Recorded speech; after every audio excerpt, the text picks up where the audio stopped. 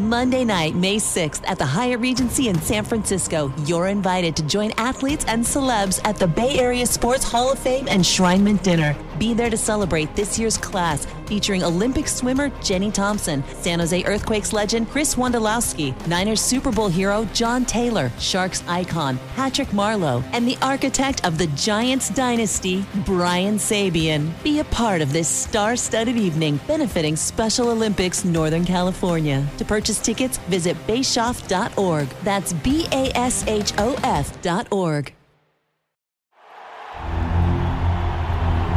It's time for the Sharks Morning Skate with all the latest on San Jose Sharks hockey. Here are your hosts, Dan Rusanowski and Drew Remenda. From one city to the other, we go from the capital of Canada to the capital of Western New York. It is Buffalo, the San Jose Sharks and the Buffalo Sabres. And Drew, I must say about this city, this is one of the most loyal fan bases in the National Hockey League, given the fact that they haven't had much success here in decades, really. They've been to the Stanley Cup Final twice, but every single year, if you look at the TV ratings in the United States, Buffalo is in the top 5. That's really incredible. Well, they have a huge fan base, very loyal, that actually crosses the border. We have a lot of Canadians that come across the border, Niagara Falls and that area, to watch the Sabres. It's the only rink in the National Hockey League that no matter where they are or who they're playing, the Canadian National Anthem and the American National Anthem get played, which is really weird, right? Is that weird to you? Well, yeah, because if there's no Canadian team, like tonight, we're going to be here, and both anthems will get played because the border town, they know their fan base. Interesting concept. Why don't they do that in Detroit? I don't know. You have to ask Detroit that. I don't know. It's an interesting question. Because they do get a number of fans from Windsor. Yeah, well, absolutely. It's actually an easier commute from Windsor to Detroit than it is from, say, Niagara or Toronto too. But they have a huge fan base. They are a team that they're endearing, very passionate fans. It's a team, though, that has been searching now for a long time to get back to what once was. They were a very, very good hockey team, but it's a team that the Sharks have had a lot of trouble with in this building, or in this city, I should say, not this building in particular. Yeah, the old Odd was a tough place to play, too. You may remember the very first time the Sharks ever beat the Buffalo Sabres. They started playing them in 1991, but the first time they ever beat them in Buffalo was Joe Thornton's first game as a Shark. I remember that, yeah. Douglas Murray's first NHL game. Is that right? Yeah, same night. Yeah, I remember that, and I remember them hitting the post early, and then I remember them being that game they finally were able to get it done, which was, we haven't won very much here, which brings up the big challenge tonight after last night's game. But it's not supposed to have anything to do with this team, and yet it seems to each year. And it's just weird. There have been many times when, the Sharks would have a lead in this building. Jack Eichel would go crazy and score the winner in overtime. That's one that comes to mind. A variety of other topics like that. But this is an entirely different situation right now. Drew, the Sharks are in a scenario where they need to have a victory here to salvage the road trip, really. They had a chance to take control last night in Ottawa, and they had a 1-0 lead. They had a 2-1 lead. Tomas Hertl looked good in the first period. And then one moment, again, one turnover, and the whole complexion of the game changed. It really did. And what did David Quinn say to us yesterday morning before we had our morning skate, which was, our mistakes can't be the catastrophic ones that end up in our net. And it was just I still, I look at that replay again and again and again, still trying to figure out what Matt was doing. But mistakes happen in the game. Turnovers happen in the game. But as David Quinn said, the turnovers that the Sharks are having are the ones that end up in their net. And overall, that just changed the whole complexion of the game. It was amazing to see the shift in energy, the shift in play, the shift in execution. And the shift went negative real quick. But also what compounded that was the fact that the Sharks were always in the penalty box. But why were they in the penalty box? There were a couple of instances. One, somebody falls over LeBank's stick and he gets a tripping call after he gets hauled down. That was a tripping call. It is, I guess. It is. In the NHL, it's a tripping call.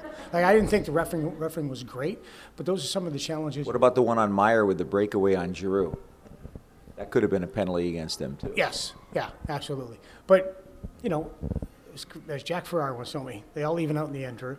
And I guess they do. Last night, though, what happens, though, when you take those penalties and you're in the box all the time, you can't get a rhythm going with your team.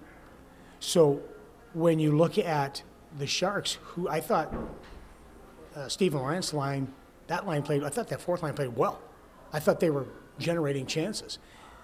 And they weren't on the ice enough because you had to always put the penalty kill out there. And the penalty kill, just one of those nights where it didn't go your way, their power play executed beautifully. And the Sharks' penalty kill for the first time this year collapsed.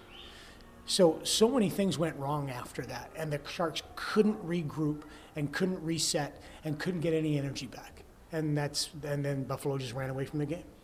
Too bad, too, for Kaapo Kähkönen, who made a couple of good saves early. It was in a situation, not his fault, no question about it. The Sharks were down, and again, the complexion of the game changed after that one Benning turnover in the second period.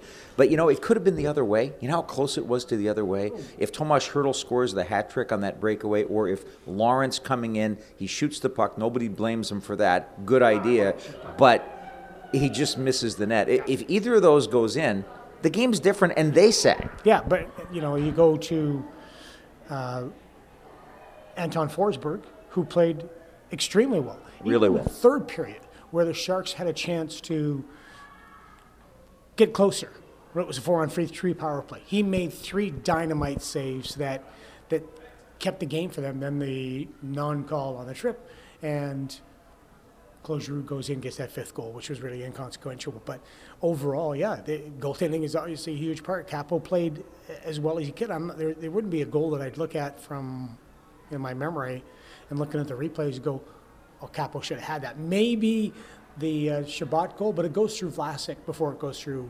Kaapo. So he had a kind of a rough game, didn't he? Yeah. That's what happens. Sometimes it's an 82-game season. Not all of them are going to be great. Well, and you know what? A coach told me once, and I can't remember which one it was. It was one of the Sharks coaches who said, on average, for any NHL game, about 8 to 9 of your guys are going, and not everybody else, and everybody else really isn't going. But it's those 8 or 9 guys that get you through and get you the win. But if you have 5 guys going or 4 guys going, you're going to lose the game. And in a sense, that's kind of what happened. Yeah, and the Sharks' margin for error. 0? Yeah, exactly. And their margin for guys not going, 0. And that goes back to David Quinn having to shorten the bench because they were always on the penalty kill. So again, you get out of that rhythm. The Sharks are a better team when they can play in a rhythm, when they get four lines going, when they got all 6 defense and they're moving and they're playing. Again, not all playing great, but they're playing. They're out there because then you get that rhythm. And some of your top guys are on the penalty kill, so they're exhausted. And just the way the game was yesterday, it was really a struggle to get them back. So now, what do you do tonight? Well, here's what you start with. Number one, it would have been interesting last night if the Sharks had played Aaron Dell in goal, because he played really well in Toronto. Yeah. Now, if they played him last night, I went back and looked after the game. I forgot to do it before the game. The most recent game that Aaron Dell played in the NHL was for Buffalo against Ottawa in the game that he knocked out Batherson with a check behind the net. They would have gone crazy if he had played the game. But now you expect, I'm expecting that Deller's going to play tonight against the team that he last played for in the NHL. So that sets up a nice little drama at least to start. Yeah, absolutely. And I think Aaron will be good. And, listen, again, goaltending for the Sharks has been an issue at times, but on this road trip, goaltending's been very good. Mm-hmm. So, I'm not worried with there. I'm really interested to see, there's not much David can do with the lineup the Sharks have. Not much he can do as far as moving guys in and out. You put Svechnikov in? For who? That's always my question. Well, if I'm going to be honest, I'll say Lindblom. Yes. Okay. Yeah, I'd go with that. Sure. I think when you look at Evgeny, is that he's got to find that his why. He's got to seize the opportunity. Yeah, but I don't know if he knows yet what he needs to do in order to seize that opportunity. Like, what kind of player does he have to be? What kind of player? Always find your niche. Always find your why, and he's got to find it. And with a lot of guys on this team too. Ultimately, for tonight's game against Buffalo, the Drew Remenda saga continues, and that is nobody's going to feel sorry for you. That's just the way it's going to be tonight. Sharks against the Buffalo Sabres finishing out the trip. Long flight home. We're looking forward to a great game to call on the air, and we'll be on the air at 3:30 with our Sharks warm-up show from Buffalo. Until then, that's it for our morning skate for today. You've been listening to the Sharks Morning Skate. Make sure you're listening all season long to the latest Sharks news and information right here on the San Jose Sharks Audio Network.